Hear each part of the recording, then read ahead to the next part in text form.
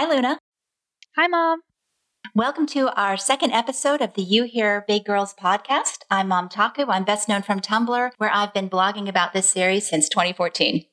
And I'm Luna, but I'm better known as Wings of Moonlit Night on Reddit, where I upload everything related to the quote-unquote unofficial chapter poll. So this month, Luna and I are delighted to have Levi's Skinny Jeans as our first guest. Those of you on the Tumblr side of the fandom may remember LSJ, since their blog is still a popular resource for interviews, translations, and fandom news. Levi's Skinny Jeans, welcome. Hello. Most people know me as LSJ. I was a translator and news fan blogger on Tumblr for about 3 years. And I've been in fandom on and off for about 5 years. I'm really excited to be here. Yeah, we're very excited to have you here. Absolutely. You're somebody that I have admired for a very long time, so it's nice to finally meet you. The feeling is mutual. So chapter 109 was called Guides, and something I've appreciated is how Isayama always works the chapter titles into several of the story plots. The primary guide in this chapter, of course, is when Kaya recounts how she was guided to safety by Sasha, but in this chapter we also learn about how Mikasa unintentionally guided Louise into the Survey Corps. And we also discover from Pixis that it was Flock who guided Yelena to Eren, and apparently helped with the mission to Liberia. Yeah, so let's start with the first scene of chapter 109, which was Falco and Gabi arriving at the Blouse stables. So what did you think of them ending up at Sasha's house? I was a little disappointed. I had wanted them to show up at Historia's farm, but surprise, surprise, it's one and the same. So I thought that was something I just was not expecting, to see the Blouse family show up in this capacity as like a government subsidized orphan horse farm or whatever the designation is. So something else that I don't know if it was just an aside or if it was actually a plot point, but early on when Papa Blouse starts talking, Gabi says or takes note of the fact that he speaks with what she called a Southern Marleyan accent, and she looks really surprised by that. So I'm super curious about whether or not that was just a moment that was thrown in so that Gabi sees these people as her people, or if this is significant. And I was curious what you guys think. So now we have this idea that the people on the island might not be pure Eldian. So we might actually have more of a mix of cultures and ethnicities than we originally thought. So the Marlenians hate the Eldians, but the people on the island could actually be part Marlenian. Even Sasha might be part Marlenian, and that's something that we'll never find out because, as far as we know, as long as you're part Eldian, you can still be turned into a Titan, isn't that right?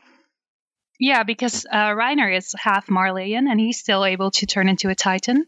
So I felt like that was interesting, that mixture of cultures. I wonder, though, if when she said, does Gabi consider herself Marleyan? When she said Southern Marleyan accent, did she mean like an Eldian from the southern part of Marley, or did she mean an actual Marleyan? I think it's just a typical accent in that region. And I kind of think maybe it's from Eldians in the ghetto. Maybe they also lived in southern Marley, or maybe who knows, back like 100 years, people were, the Eldians were still suppressing the Marleyans, right, and the rest of the world, according to the stories that we know now. So maybe they all lived together at one point in the same area.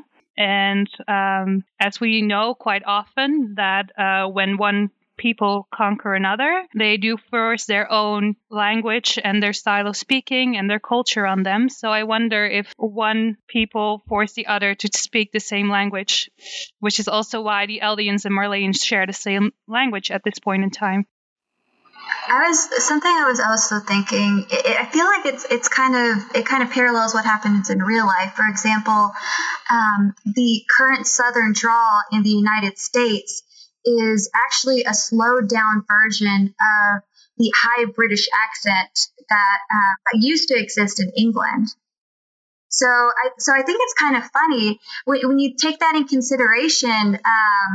Sasha, who is always made fun of for the bumpkin way she was speaking, actually has something. If we keep that in mind, like closer to like an aristocratic or possibly aristocratic accent to Marley, at least. It's a possibility. That's a really cool point. I hadn't considered that. I like that a lot, that here she's been made fun of this accent, but actually the more pure of the accents. Yeah, and it's also kind of funny because she tried to change her way of speaking, as you all recall. She was trying to be all proper and decent in her way of speaking. And I bet you to the government, she probably would have been speaking in the most proper way, or at least if she were in Marley. You know what I also thought was cute? I'm a Texan, so I'm very used to accents, and I thought the accents here were portrayed they're very cute. I love Mr. Bross's breakfast. Mm-hmm. I just wonder if this is actually going to be a plot point or if it's just, just something interesting in the text. For now, I think it's just going to be something interesting that might lead to some revelation later on, but I don't think the revelation will be very important. It's more like, oh, we all used to live together kind of thing. Yeah, I'm on that train of thought as well. It's just interesting. Interesting he gave a panel to that.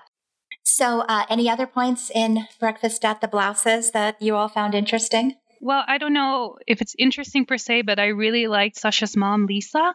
Like, Gabi is like completely shook during the entire breakfast. She doesn't want to be there. And, Lisa tries to comfort her and she just hits her hand away. And instead of being shocked or upset, she empathizes with Gabi and, thinks she must have been through something very rough.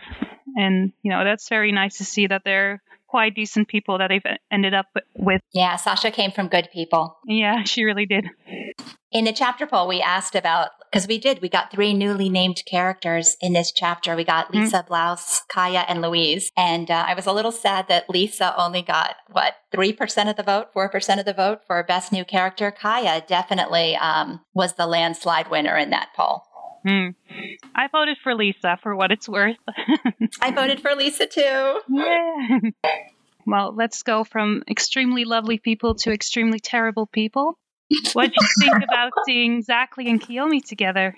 I had hoped that he slipped and died in a poop machine accident. So seeing him as head of state was, I won't say it's unexpected, but I was a little disappointed to have him back. But then again, snakes on a boat or snakes on a plane or whatever works for me. I thought I was very amused by how well they got along with each other. I also feel like they're both trying to outsnake each other somehow. I definitely feel like that plane isn't just for surveillance purposes only. The fact that it was covered just feels like there's something more to it. It's still amazing to me that, the talk last chapter or 2 chapters ago, Zeke's plan was that there's no way Paradise could have the technology they need to survive in the world for 50 years. And here they've developed the world's first flying boat. So it's making me side-eye Zeke's estimate more so than I was before. No, but it's not the first one, I think. It said first. No, it's the first one that's powered by the Iceburst Stone. That's true too. So that's more like an engine thing than an actual building a plane. If we can trust the translation, the exact words were, "Yes, I believe it is the world's first flying boat made possible by the use of iceburst stones as fuel." So it does seem like this is some kind of a new technology. I mean, my reading of it, is that it's a new technology never before seen, which, really speaks to either the power of the iceburst stones or else ingenuity of Hizuru or else Paradise. I'm having a little trouble telling, who developed it. I guess it was a joint effort. I think it's Hizuru's because they were given the iceburst stone and they are using it. But they're showcasing what they managed to do with it. And then they're like, okay, we're just going to use it for its surveying. I kind of feel like it's Paradise because we've already had these hints that Armin's family was working on flying machines, and we have in Lost Girls where they actually build somewhat of a working plane. So I feel like it's possible for Isayama to draw inspiration from there, or to easily say, well, we're building on the information from those people. I like that. So maybe this was one of Armin's side projects or something that he contributed to, or his family's research. That would be very cool, actually. I was thinking that this is like Isayama being a boy with his toys and wanting to create some cool new technology. And, how can I work this into the story? I'm still of the hope that it crashes into the sea with Zachary and Kiyomi on board. But a very lovely honeymoon. Yes. They deserve each other. Yeah, their whole conversation is so sleazy. Like everything about the way that they are speaking. I mean, it's all you can tell they are professionals. They are absolutely professionals at not saying what they mean, speaking between the lines and just being generally sleazy and schmoozy. So I guess it was a great scene to have them together. Well, I mean, personally, the less I see of Zachary, the better, honestly. I wonder if his art show will ever be a part of the manga. I wonder if he ever went public with that. Oh God, let's hope not, because then the anime will... Oh, I don't want to see that animated. They're going to make it 10 times worse. Wasn't it already animated? And they made I haven't seen the anime and I haven't even seen season 2 of the anime, but from what I heard on Twitter was that there was extra noises and yeah, they made Zachary it worse. Jerked his hands yeah, stop. Yeah. Let's change the subject. Yes, where are we? Let's go from one shih tzu to the next. Let's talk about Flo. Please. Well, let's talk about Hanji first, because poor Hanji, man, that scene with the journalists all over her case. Some people view this as her, when Flegel says, look in my eyes and tell me that you're still the person I think you are, that you're still holding on to the beliefs, that her answer to him did not satisfy a lot of people. To me, it did. To me, she looks him in the eye and assures him this is for humanity. But I'm amazed at the number of people who disagree with that, who think that Hanji is behaving exactly as her predecessors. Well, in a way, they also, part of them also thought that what they were doing was best for humanity, right? Or at least for humanity within the walls. They were also looking out for themselves more than maybe the population per se at times. But yeah, she's being very quiet. And of course, she has her reasons to be. But it doesn't work that well when first you're going to be the person who changes everything and makes all the information known to the public. And then you're closing everything off and pulling up a wall between you and the journalists. It doesn't quite work. I kind of feel like Hanji has the worst job on the planet, and it's not even a job that they wanted. It's something that they were forced. This is a position that they were forced into. I feel largely why Paradise is in experiencing so many problems is because no one was really prepared to take on this type of government structure. So when Erwin entrusted Hanji to be the commander of the Survey Corps, it was as it existed before. The Survey Corps is now no longer used as the scouting regiment. Essentially, they're an actual part of the government, and Hanji is no longer acting as a commander. They are acting as a politician, and that's not something that Hanji excels at. I feel like that's something that would have been more up Erwin's alley. Yeah, absolutely. And I feel like Erwin really should have prepared them more for this eventuality, but he didn't have the time, so... This is something completely off topic, but I've often wondered, Erwin was never the kind of person to leave things to chance. He's the 4D chess player who has the next 30 moves planned out. When he appointed Hanji as commander, she had no idea. She was not prepared for this. She was as shocked as everyone.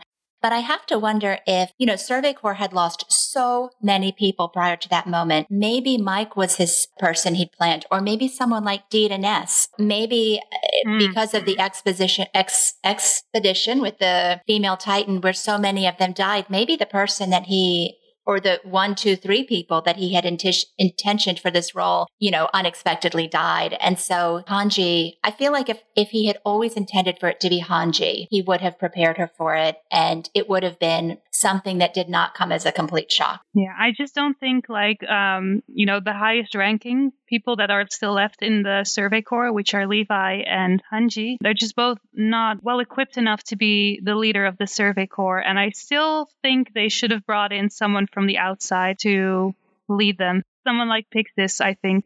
Oh, I think Pixis might have been the best person to take care of Paradise in this current situation.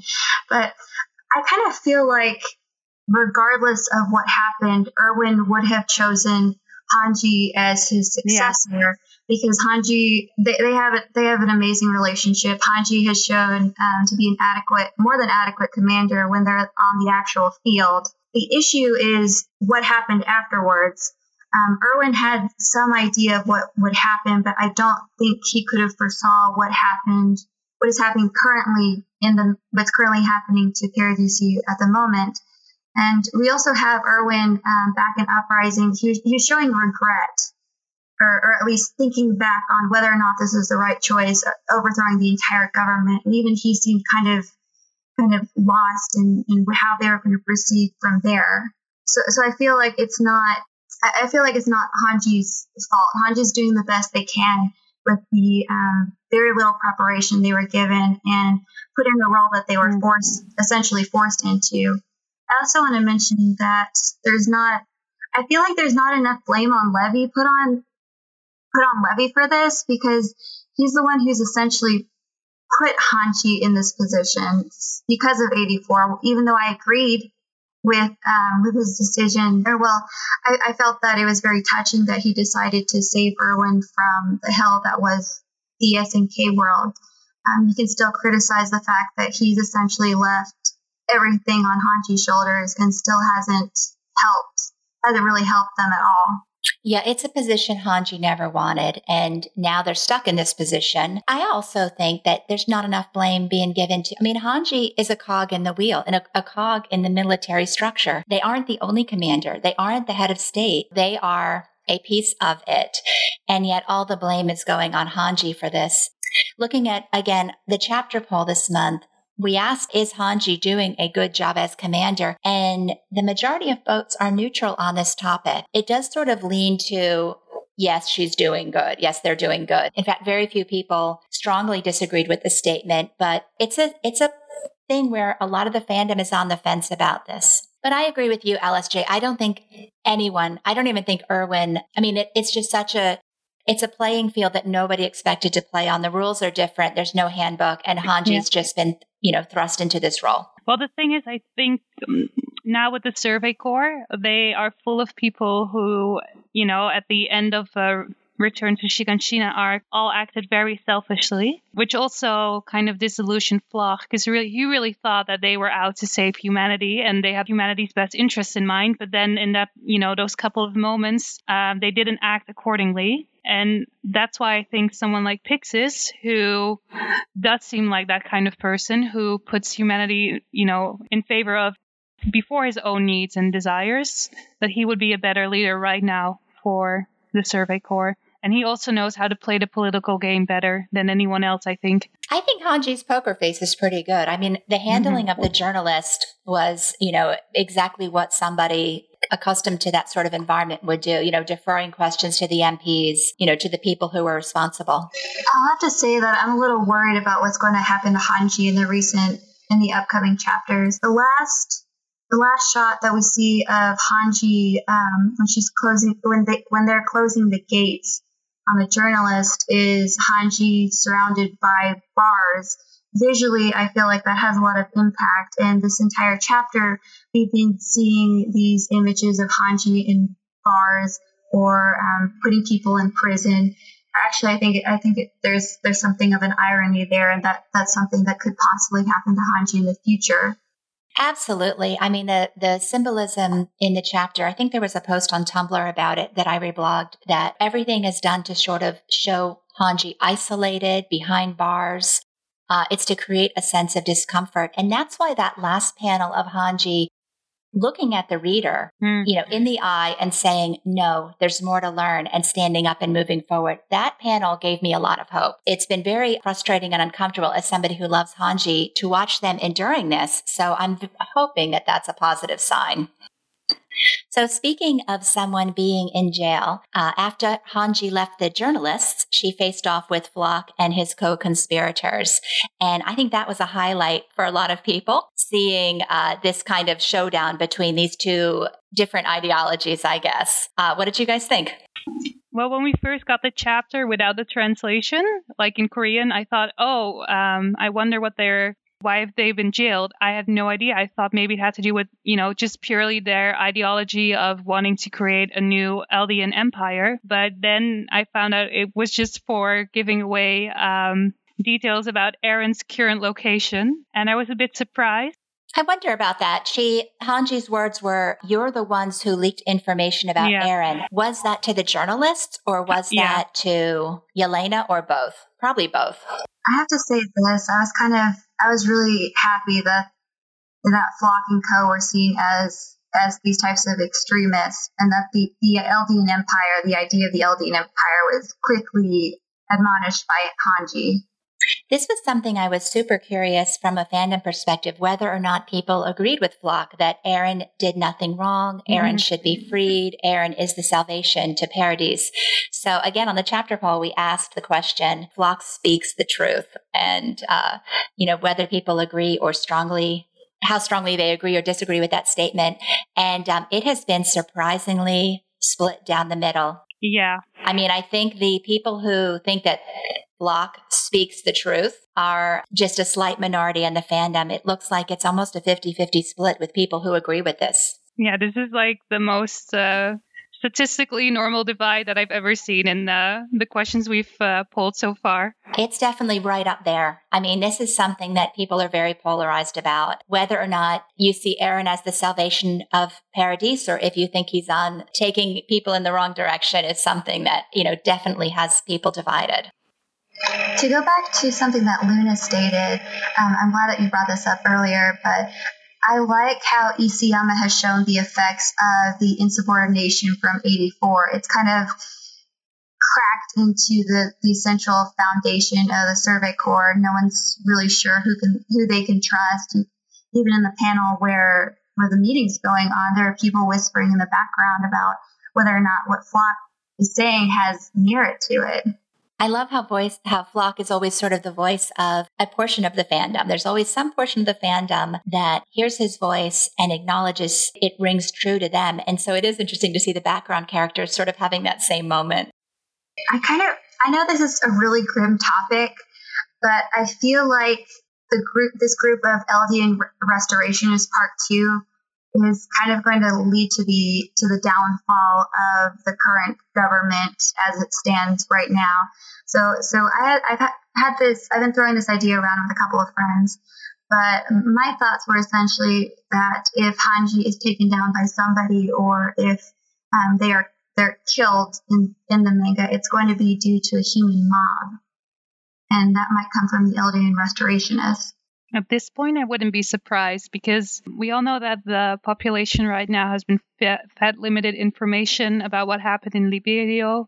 And, they think it's all one big victory for them, that they're, really turning things around. And, now they're hearing these noises about like the big hero is being imprisoned. And maybe they also would like to restore their country back into this great empire, opposed to, like living their entire lives locked inside these walls. So, and I think a lot of people are very displeased with Hanji at the moment. So I really hope it doesn't go there, but yeah, we'll see. I was reading back over the signing event that Isayama did a few months ago. I think it was in March 2018. And there was a question asked about Flock, about whether or not Flock had a very important role. And the follow-up question was that they asked specifically, do you mean in an underhanded way? And Isayama answered yes. So I was looking at the translator note on that. It says that the interviewer used the word missile for guessing Flock's future. The term is slang generally used to mean cowardly and unethical. In the past, combat involved hands and swords. Using a missile would then be considered a cowardly move. So I think that's, maybe that's a spoiler, but whatever Isayama has planned for Flock, it does sound like it's going to be, he's already admitted to being a coward. He's already admitted to, those sorts of feelings. So it'll be real interesting to see what that important role is going to be. And if it involves hurting Hanji, I am going to go ballistic. I will be the missile at that point. I will nuke the manga. I will be furious. I hope it's not it. I hope maybe this is the underhanded role, sneaking around behind Hanji's back and leaking information. Maybe this is what he was talking about. I hope it doesn't get any darker than this. No, again, Mom, wrong manga. You're the worst. Let me have my happy thoughts. I am holding my happy thoughts. I remember working with Yusenki staff on that particular translation. That was something that was a little difficult to get across. We weren't even sure whether or not to include the actual context of that statement of what missile in slang terms actually meant, because we weren't sure if that would change the actual meaning of the question. Well, I'm glad you guys included the missile point, because I think it's so important that we understand the flavor of what he said. Flock is the type of person who brings a gun to a knife fight. Well, his words are definitely guns in knife fights. Flock was my voice during Serum Bowl. He said things that I thought needed to be said, but again, it was a gun and a knife. He has no tact. It was more like a hand grenade in a knife fight. I mean, it's absolutely take no prisoners. He just drops these statements with no tact, no consideration for how the recipients are going to take them. And I've always faulted him for that. But this time he's speaking so ideologically opposed to what I think that I have burned my Flock fan club membership card. He is dead to me. And if he hurts Hanji, yeah. I really liked him, back at the end of Return to Shiganshina, because he's very honest and straightforward, and maybe a little bit without tact, but I think that's more something that he doesn't really know. It's not something that he does consciously. I don't think he's out to hurt people or just doesn't care how they feel. I think he truly cared about Hitch and really wanted her to know about Marlowe's last moments. But I didn't get any bad energy from him at the time. I think he was very disillusioned about the entire Survey Corps and what happened out on the battlefield. And, he just wanted to speak his mind about things. And as someone was also very direct and straightforward, I could appreciate that. But, he's kind of gone overboard with it, in the past 4 years. I kind of feel like Flock is like a warped version of Gene. Everything that Flock has said can essentially be put down as the arguments of the common man. What would the common say in this situation? I believe most of them probably would have argued towards saving Erwin. After learning their history, there are many people who are currently experiencing a surge of nationalistic pride in their own country. So I feel like Flock is someone he's essentially our warped mouthpiece for what a lot of people are probably saying in Paradise. And he definitely believes what he's saying. I mean, that last panel of him walking away, his fists are slightly clenched, shoulders back. He's completely proud of what he's done. And his statement that he will happily be imprisoned if that will lead humanity to victory within the walls. I mean, he's not messing around. He's not backing down. No. He absolutely believes that the rumbling, Eren having the ability to capitalize on that power, is the key to saving Paradise. Yeah, I mean, and that's the attitude, like I said, of a lot of the fandom. A lot of the fandom absolutely agrees with that statement. Whereas Hanji, it might be a fairy tale. And I really do think when the rumbling happens, it's not going to be, the panacea or the cure-all for Paradise's problems. I mean, those Titans are facing inward. They are not facing outward. They are not there to protect the world or to protect Paradise. They are there to destroy Paradise. Yeah. I've always been pro everybody dies ending, even more so recently. But I feel like it'd be very difficult for them to get out of the situation they are currently. And Hanji cannot currently admonish Eren as a government figure due to the very complicated situation between Hanji, the people, and Eren. I feel like it would bring mass chaos essentially if Hanji were to take Eren down or to bring up those actions against Eren. So I feel like everything's kind of going to implode in on itself. Yeah, I mean, I think we're clearly aiming for something, I don't know, catastrophic might be too harsh of a word, but it's definitely, everything is coming to a head. It's like you can almost see the writing on the wall at this point about where this is heading, and it's not good. It certainly isn't. And I think Isayama intended at the beginning when he started with Attack on Titan to not have this happy-go-lucky ending, but over time he has adjusted his feelings on what he wants to do and how he wants to treat his fans. We'll see where it goes. I think it will be a bittersweet kind of ending where a lot of sacrifices will be made, but eventually they will be necessary to ensure a better future for everyone, and not just for the Paradisians. So we asked in the poll, based on this panel, when it comes to what's best for Paradis, who would you side with? Team Floch, Team Hange, or neither? And again, it's another, the write-ins were almost a third of the responses. Yeah.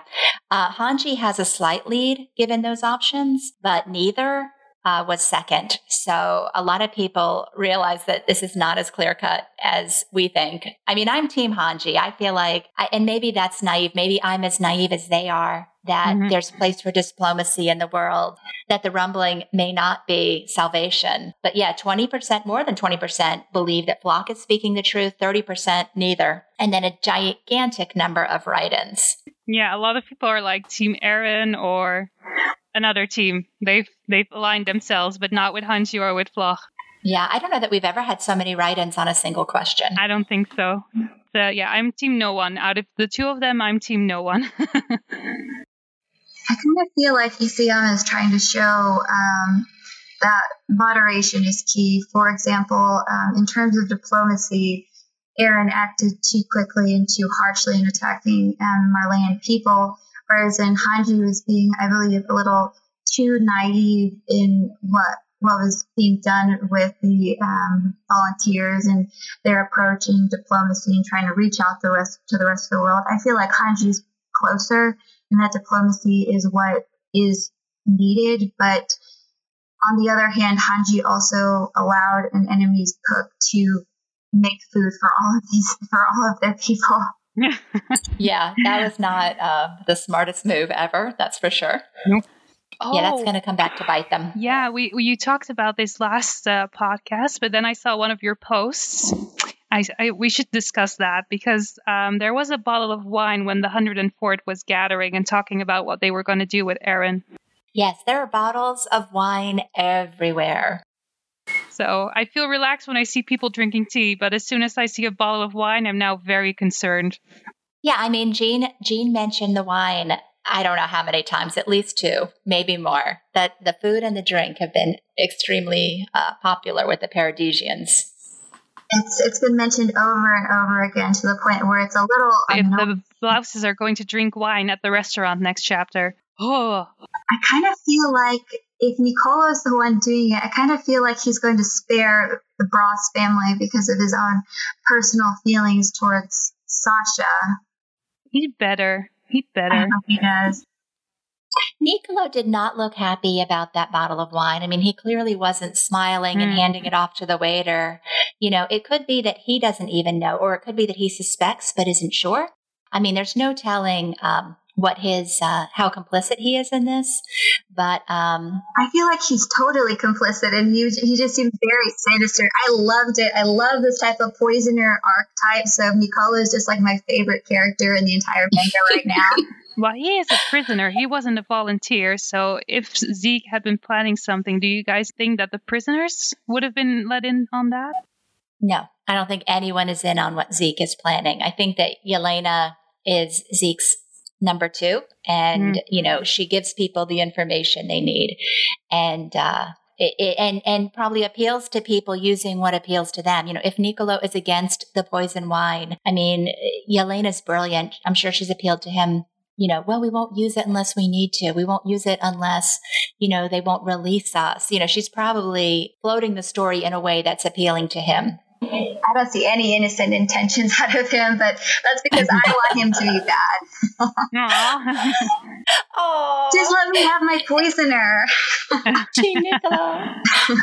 You want him to be like the secret spy character that twirls his mustache at the end and pours a large glass of wine for Lisa Browse and smiles as she drinks it. Okay. All right. We'll see that next chapter. I don't think he'll poison the Browse family, but I feel like he has been doing this for a very long period of time. And I feel like we are actually going to probably see Neeley die in the next couple of chapters due to the wine. He's either going to be transformed into a Titan if it was Titan serum, or poisoned if it was actually poison.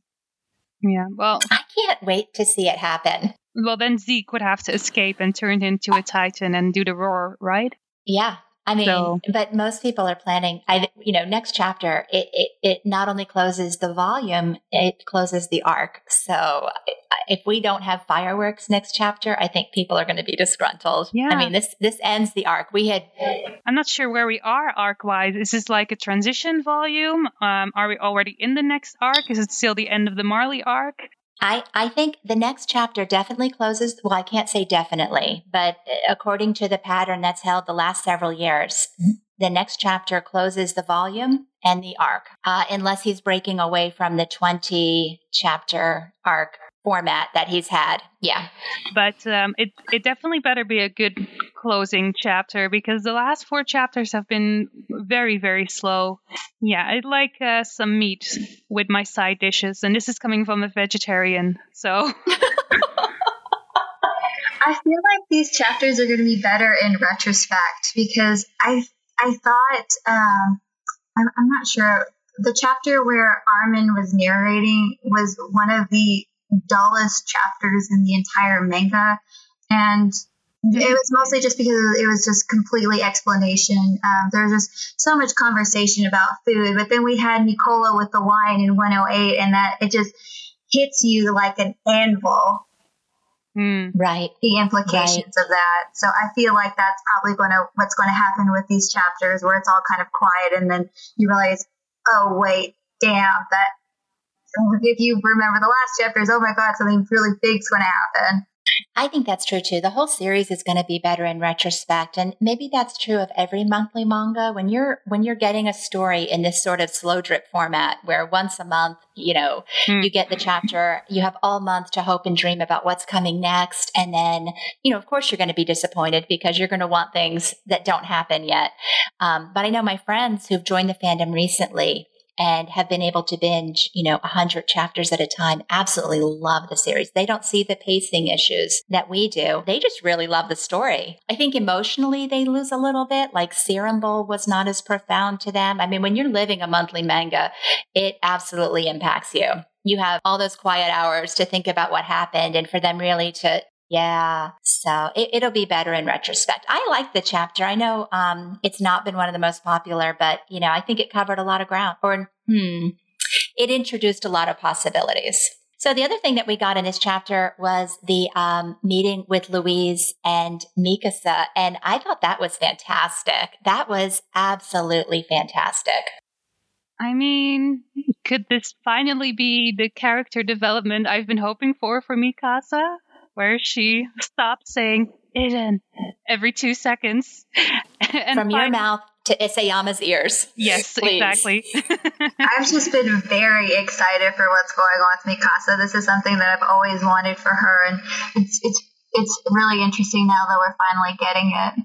Yeah, I didn't think it would happen, but if he's going to continue with this, then I'm very, very happy to see it. Her telling Louise, what did she say? Did she say, shut up? Oh, keep your mouth closed. I mean, my list of like badass SNK moments grows every chapter. That was to see her turn around and just be like, shut up. I loved it. And I like Louise. I feel for Louise. I mean, this traumatic childhood event, that moment with Mikasa saluting the little girl and the little girl saluting back is my favorite Mikasa moment. Absolutely. When I did my favorite character moment series, it was the moment I picked because it was so powerful to see Mikasa give somebody, she's not the most emotive person. So to see her turn and salute that child, knowing that it would mean something to that child, that child would take strength from it, was amazing. And now to see the result, though, the result is we've got this kid in the military with complete disregard for authority who values power and independence so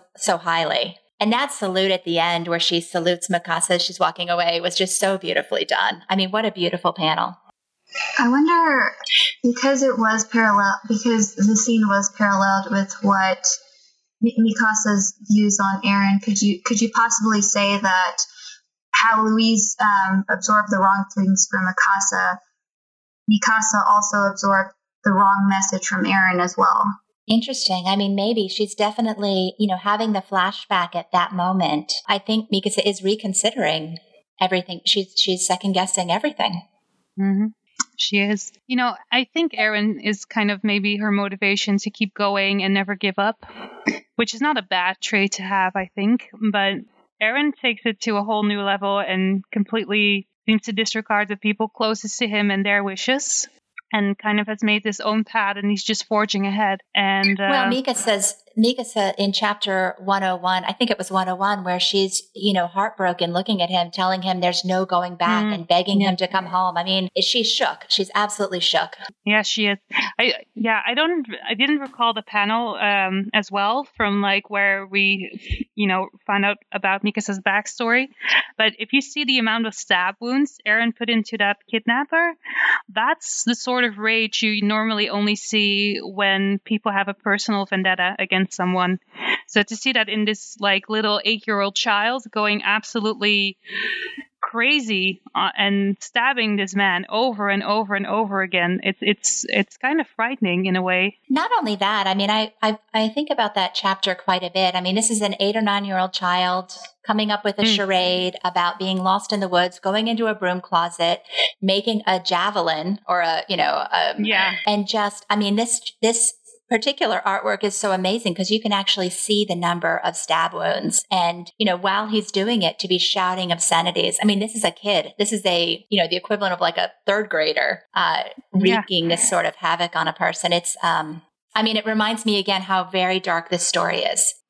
I feel like it's really important to show the furthest extreme that Eren goes to fight his enemies, or that his enemies in his eyes are no longer considered to be human. I believe during that scene, when he was stabbing the kidnapper, didn't he say that he wasn't even human anymore?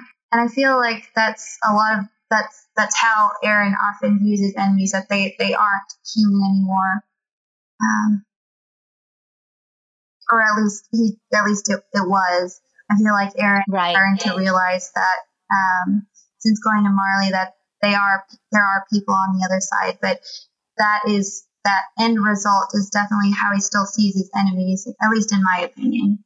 Yeah, maybe so. I really hope that I'm kind of in the camp with a lot of other people that hope next chapter Armin will have that talk with Eren and we'll find out what he's actually thinking, because the talk with Reiner, he absolutely acknowledged that these people are humans. They're not monsters, but that didn't stop him from body diving into a crowd of them. So what about Mikasa's headache? Do you think it's important, or is it just, is this going to be some Acker Asian? It's been recurring so often that it has to be something somewhat important. But for me, at this point, it's just something that happens to her when she recalls something very, very, distressing and something that had a great impact on her. And just like a psychosomatic symptom, she gets a headache. That's just my interpretation at this point. I saw this post. I wasn't sure. I can't remember if it was on Tumblr or if it was on Twitter.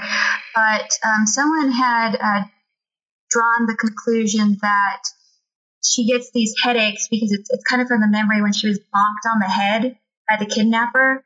Like it's kind of like psychosomatic.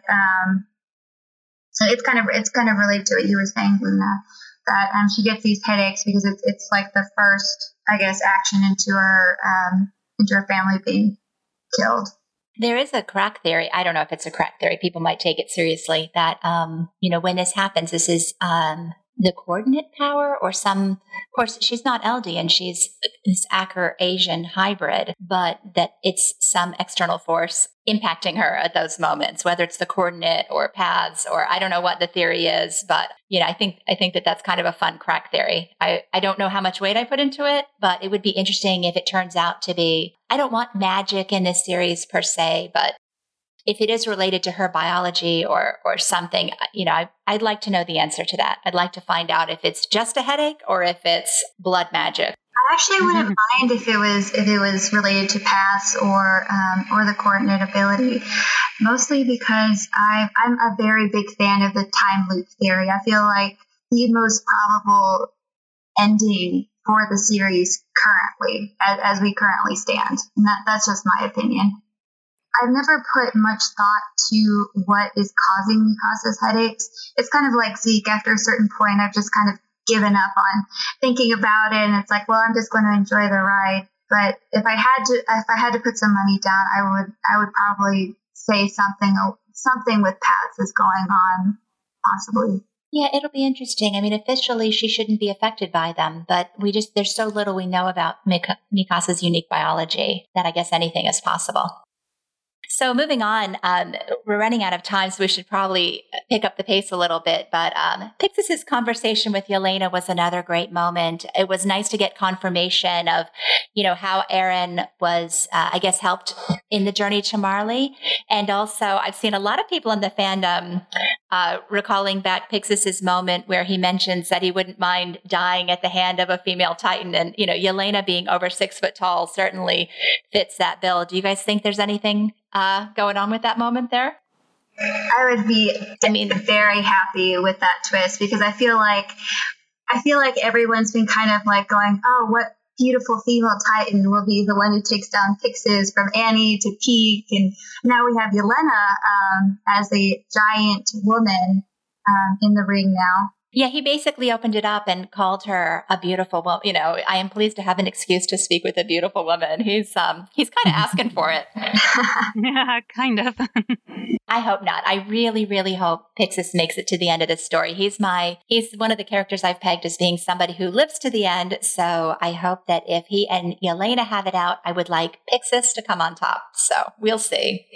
I know. This is wrong manga. I'm just going to say it. Wrong manga. Okay. You and LSJ want everyone, to die these horrible, painful deaths. And I want them all holding hands at the end. And everyone. I just want Reiner to live. Yes. Well, we have our priorities. Yeah. So the chapter ended with this really extensive, how do we word this?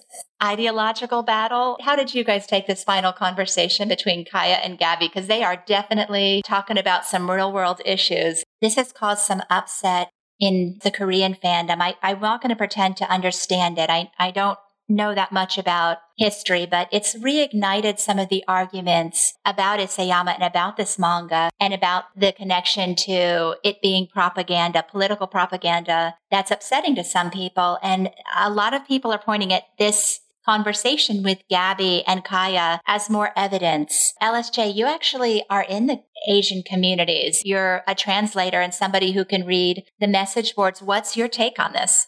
From what I've heard from friends in the Korean fandom, the fandom completely imploded overnight over whether or not what message they should be taking from the conversation between Kaya and Gabby. At first, a lot of the conversations mirror the conversations that we're having, that some of the people who know their history a little better are having currently having in Western fandom.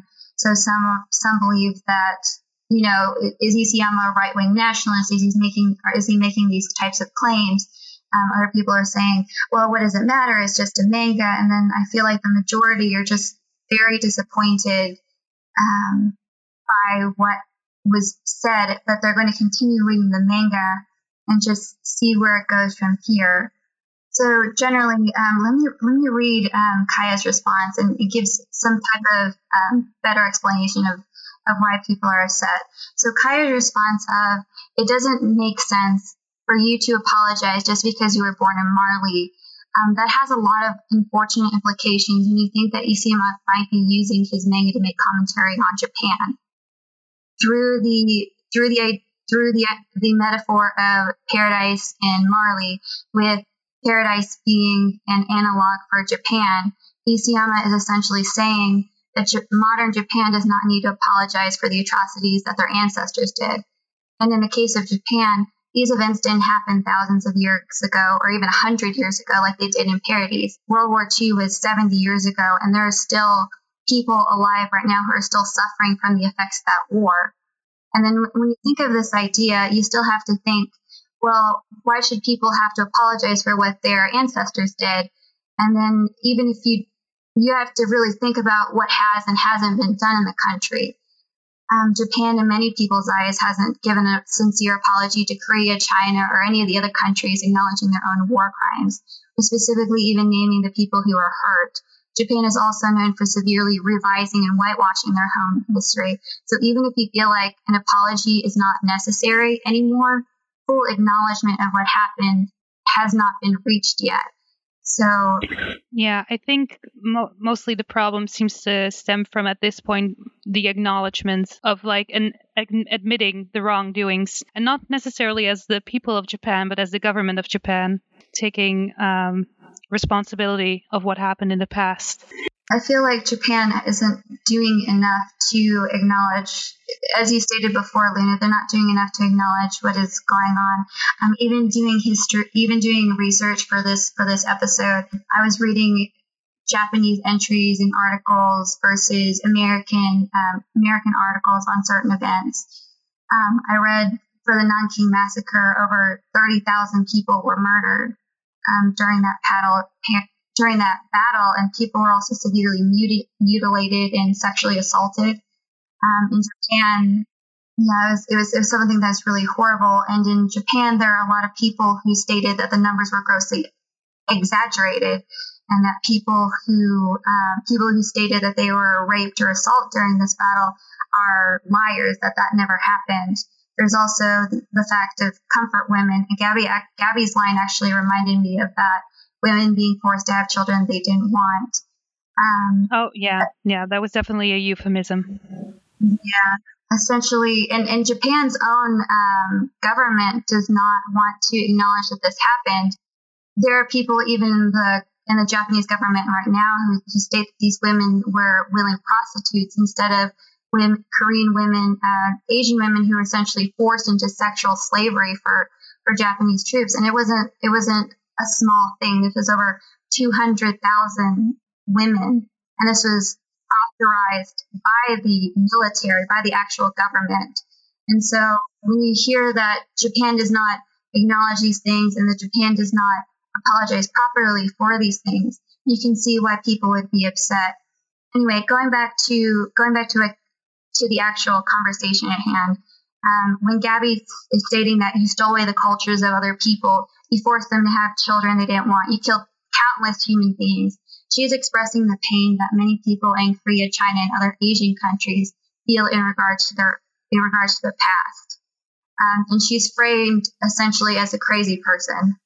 Yeah, I'm torn on this. I mean, I could see it going one of two ways. If Isayama is clearly acknowledging, by mentioning the children and if he's clearly acknowledging that this debate exists, is he having children have this conversation to kind of impress upon it that both sides of it are very oversimplified? Or is this a situation where he is trying to make Gabby look completely crazy and Kaya sympathetic? And I think that, like you were mentioning before, some people are going to keep reading it. Maybe it's going to be a wait and see how much of that political message we're supposed to, which character ultimately is the reasonable one.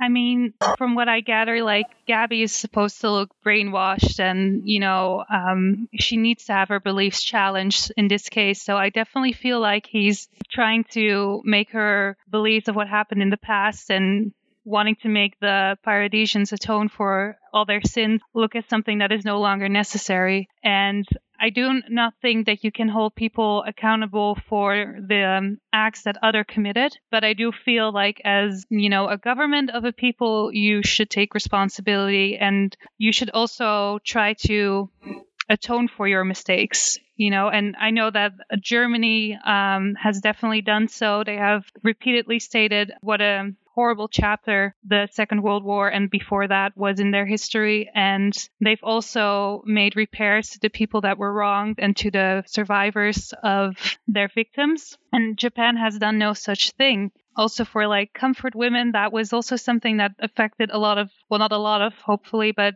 definitely some Dutch people, because back then Indonesia was still a Dutch colony.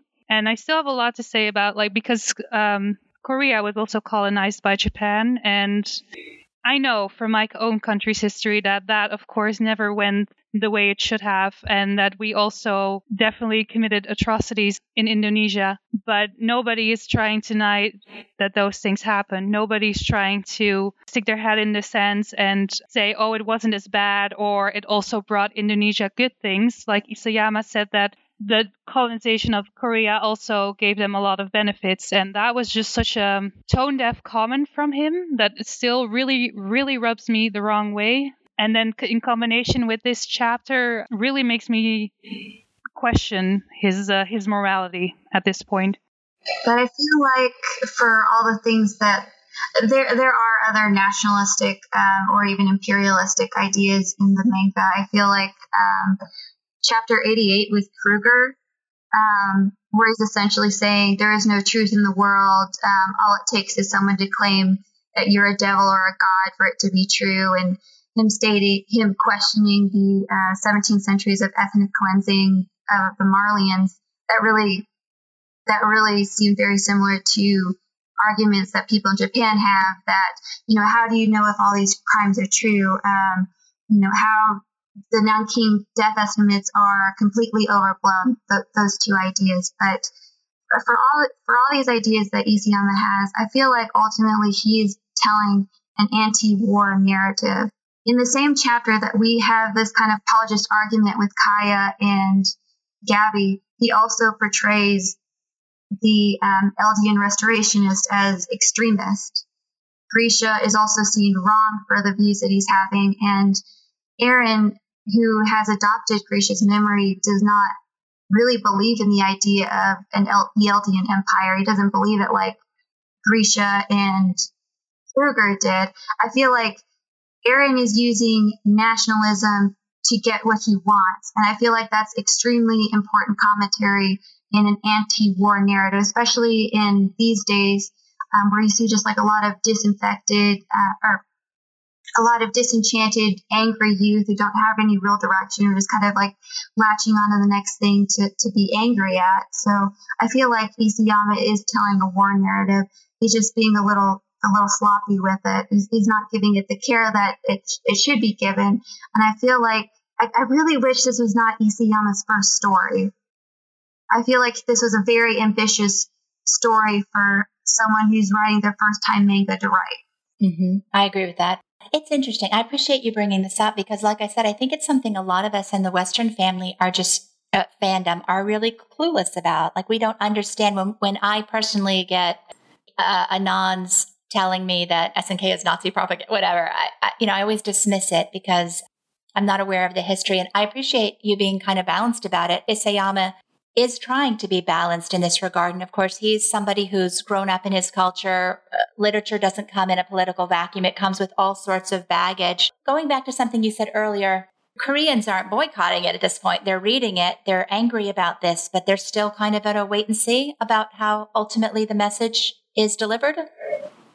I think at this point, from what I understand, a lot of them got back on it after the Marley arc because they were understandably very upset with Isayama admitting that Dot Pixes was based off of Akiyama Yoshifuru and the rumors about his private Twitter account. So a lot of them dropped it for a while, and I feel like there's more Korean fans who are invested in the manga now than they used to be, and now it's to the point where we'll wait and see because there's definitely things that reflect that Isayama's also trying to comment that these nationalistic views aren't a good thing either. And meanwhile, I'm just, in my own world reading it. In America. Yeah, it's interesting to get that. I know. That makes it even worse, doesn't it? I mean, here you are talking about the Netherlands and I think in America, we're just so distanced from all of this. Oh, and one last thing I wanted to mention, Mom. When you said questions about Nazism and SNK, I feel bad for stating this, but I've never felt like Isayama or this manga has actually had any overtly Nazi-ish meanings or like pro-Nazism or anything in the manga. I feel like Isayama is using these symbols or these images from history to talk about Japan. And I can understand why this is this would be very controversial, especially.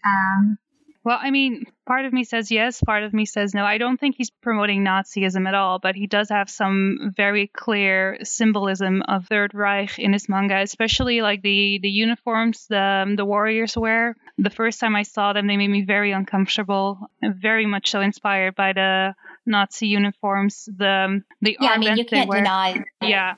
You can't deny the inspirations there. But a lot of times I think, and again, this is probably not handling it as well as he could have. He did that deliberately as a visual shortcut. So, you see somebody living in internment camps wearing armbands and you immediately get that feeling, that understanding that this is an atrocity. This is something, this is prejudice. This is a government completely out of line. I mean, it's a visual shortcut to kind of telling a whole story without having to tell the story. Yeah. But again, is it in poor taste for some people? Absolutely. I mean, I have Jewish friends, some who still love the series and appreciate that he's including that sort of symbolism. And then I have some that are just like done with it. So, or very uncomfortable. So, and I'm fine with that. If it makes people uncomfortable, I think that we can respect that. It's hard seeing a chunk of your history represented in a way, especially when you don't know how it's going to end up or what the ultimate story is going to be. I really appreciate the fact that, you're kind of giving this information so that the rest of us can understand what's going on with this. I think since it was so deep, why don't we take a quick break and we'll come back and talk about, I'd love to discuss briefly the charity zine that was recently leaked to Tumblr and Twitter. See you in a short while, guys.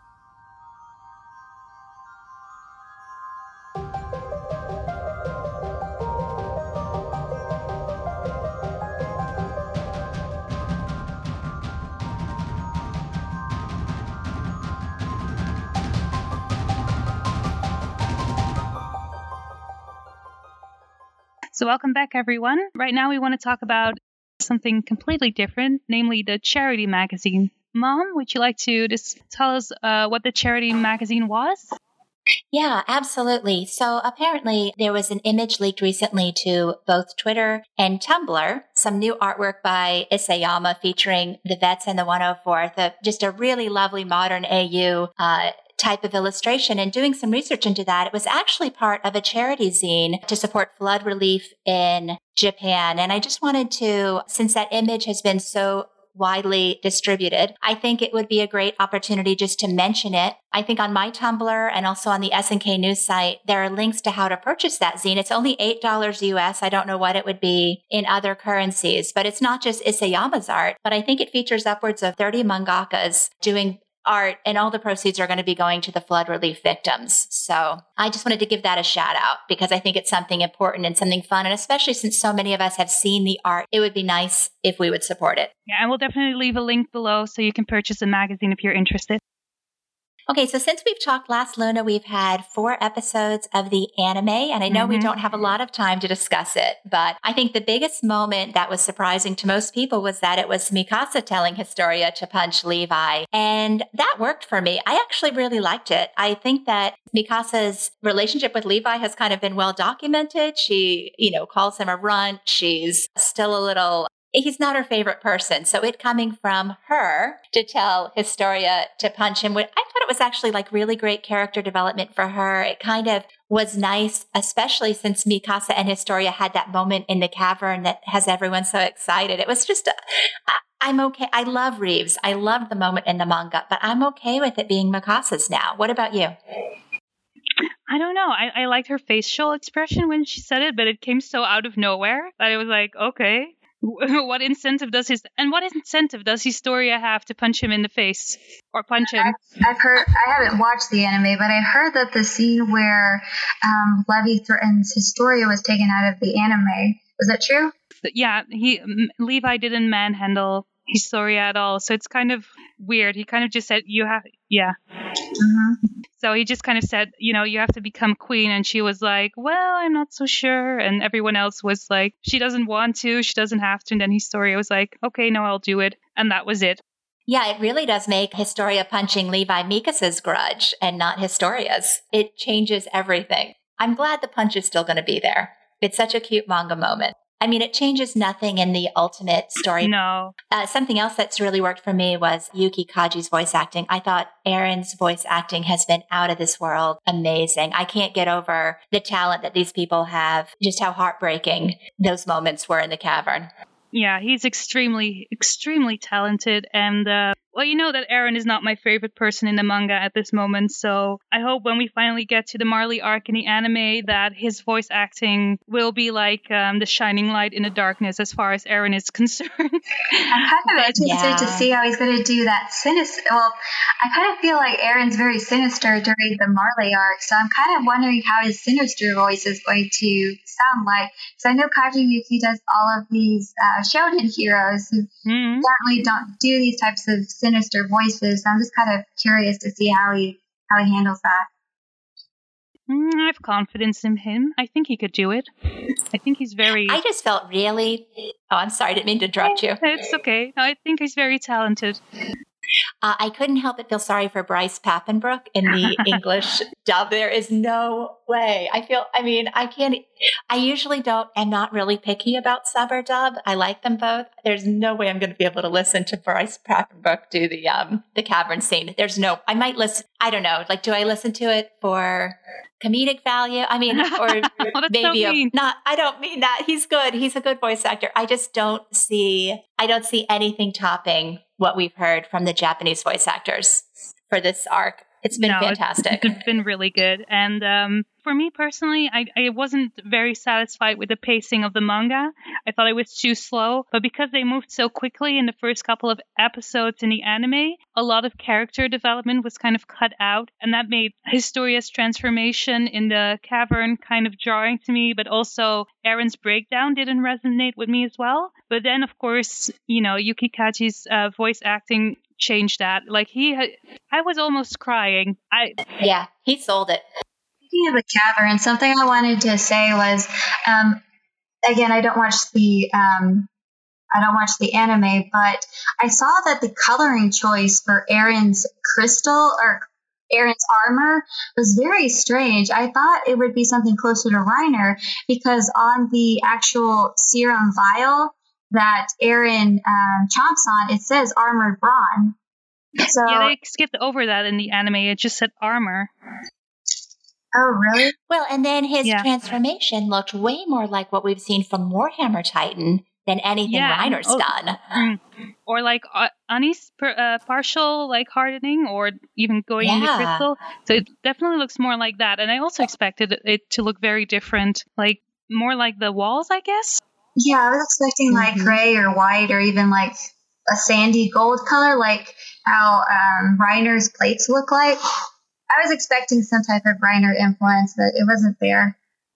No. It wasn't. I still kind of wonder if, I mean, it was Erwin's eyes blue. Oh my God, Jesus. I cannot take you anywhere. I know. I saw his name in my notes. Aww. Speaking of fangirling, I saw on my Twitter feed a lot of Yuri fans going crazy over Levy's Dancho and the dramatic pause that there was before he said it. Oh, yes. Count me. I have the MP3 file of him saying Dancho. And Erwin's, I do. And Erwin's intake of breath afterwards. It's like, Dancho. And it's just great. Yeah, it's very sultry. It's like, Dancho. That moment, I know on the manga poll that you posted to Reddit, Luna, the comments were like, huh? People were so confused why Dancho was even on the poll, like why that even mattered. But that was such an important moment for some of us because it is the first time. For a small part of the shipping fandom, yes. No. It was such an important moment because it's the first time he's called Erwin Commander. It's the first time he's spoken respectfully. And also the last time you informed me. I didn't know the that. last time Levi, well, and LSJ knows this better than me.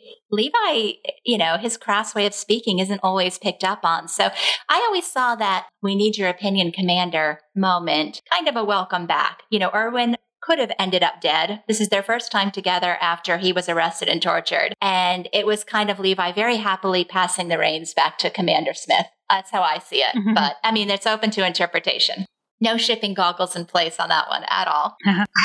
But I know I'm actually really happy with the anime. I don't have high expectations ever for anime. It's, it's like, I always call it the Cliff Notes version of the manga. It's never going to have everything I want, but it's hit the right notes for me for the most part. I'm crying over character development too, but it's been beautiful and fun, and I'm happy with it. I feel like a traitor to the fandom for saying that. Anything else about the manga? For the anime, right? Yeah, let's just go into questions. Are we going to do a musical interlude? Yeah, we can. You guys can do the Blue's Clues mail time. You just got a letter. You just got a letter. Wonder who it's from. I want to include this in the actual podcast. Can we not edit this out? Me saying that you just got a letter. Okay, so the deal is we got mail. And it's, we'd asked people to send in comments, and we actually got some. So I thought it would be nice if we read those aloud. I wanted to read, Luna, you got the first message that we received. Oh, I did? So very important question for Luna. Anon writes, when do you anticipate Isayama to show Reiner without pants, since he's drawn him shirtless recently? If I'm very lucky, right before he dies, but I feel like we've already gotten pantless Reiner. We did, but he was covered by a blanket. So it doesn't really count, does it? But we also have that colored paper that may or may not have been drawn by Isayama. No, we're not talking about that. No. If you're talking about what I think you're talking about, you're disowned. And la. Can we mute her? Mute her. No. We have never seen Reiner pantless, ever. We're going to cancel you as our guest. Yes. Podcast canceled. We don't know you anymore. So we're going to have people writing in asking what we're talking about. I am not answering it. I'm not either. I'm not either. If anyone would like to know, can I tell your Twitter account? My public Twitter account is Bronze of Steel.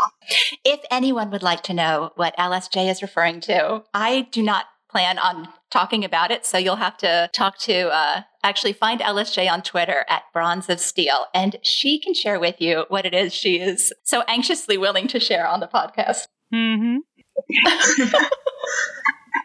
Okay, so since that was my question, let me ask LSJ a question, because you also got an ask. So, to Levi Skinny Jeans, how do you think the Japanese SNK fandom compares to the Western fandom? Is it calmer? Wilder? Are there similar conflicts? I would be very curious to know, because I'm still fairly new to fandom stuff, and I'd be interested in knowing if there are cultural differences in the way things are. Thank you. And they put a little heart emoji at the end. Aww, that's very sweet. I'm very happy that I got a question. Generally, I feel like the Japanese and Western fandoms are very similar. Well, I feel like Japanese fandom is generally more polite and more focused on the plot. But those would be the biggest differences, I would say, in Western and Japanese fandom. A lot of the more popular characters in Japan are also the most popular characters in America and Europe, with a couple of exceptions. Also the same thing with ships and shipping wars. I feel like shipping wars aren't as bad in Japan, except you shipped Eriri, Yuri, or Levihan, whereas in the shipping wars are even worse. And I personally say they're worse because their fights can actually affect things. For example, merchandising and polls. I believe a lot of, just to give you an example, over the Dolk dolls, there was a lot of sabotaging, like trying to sabotage each other. So, who would get the doll actually made of Erwin or Levi, or Erwin or Eren. But Dolk ultimately decided to do both, but that's an example of it. And going back to some of the more popular going back to the idea of popularity, there's some characters who are very popular in Japan or who are extremely unpopular in the West. For example, Bertolt is hated, but absolutely detested in Western fandom. But he is absolutely beloved in Japan. He's one of the most popular characters in the entire series, and his merchandise is known to sell out in minutes. I believe there was this little holiday Bertolt. I can't remember what holiday it was for, but he had a little drum and stuff. And his keychain sold out in 15 minutes. Oh, wow. I know all his merch is also priced more, at a higher price, right? It's more expensive to buy his stuff. Yes, Bertolt has really high resale values, so his merchandise will sell at double or even triple what someone bought it for, and people will buy it. And that's crazy. That's honestly crazy to me. I love Bertolt, but he's not worth that much money. and like characters who are very popular in the West, for example, like Armin and Reiner, they're like mid-tier popular characters in Japan. And Historia and Ymir actually have their popularities reversed. I feel like Historia is generally unpopular, and recent developments might have hurt what the anime might have given her a boost, whereas Ymir is a lot more esteemed than she is in Japan. And those are just my general observations. One other thing I wanted to point out is I feel like downer endings are more popular in Japan. Like the idea of the manga having a downer ending or an unhappy ending is more popular in Japan than it is in the West. Oh, that's not encouraging. You mentioned that the J fandom actually has the ability to affect change on the manga. Is it, and you probably don't know this, but my understanding is that Hobo Eren was like not attractive enough for like maybe the super, super hot man bun Eren, was because the fandom was unhappy with how Eren looked as a greasy hobo? I'll be honest here. I check the comments on Isayama's blog pretty often, and you will actually see some of the more honest and brutal comments on the manga on Isayama's blogs.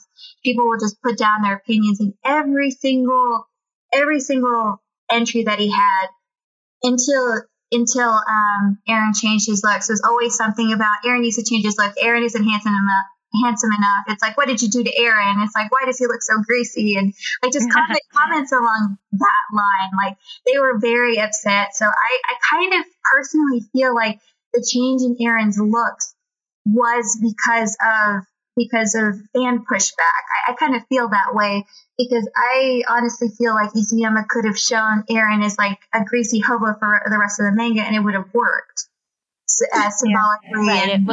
It would have reflected his mental state. I think his editor also said that he shouldn't draw Eren with his beard and all nasty, like, he should look pretty. Yes. And Isayama was like, no, I'm going to draw him like a hobo. I'm going to do that. But then, I wonder if he backtracked after he saw the fandom response. He was like, there goes all my merch cash.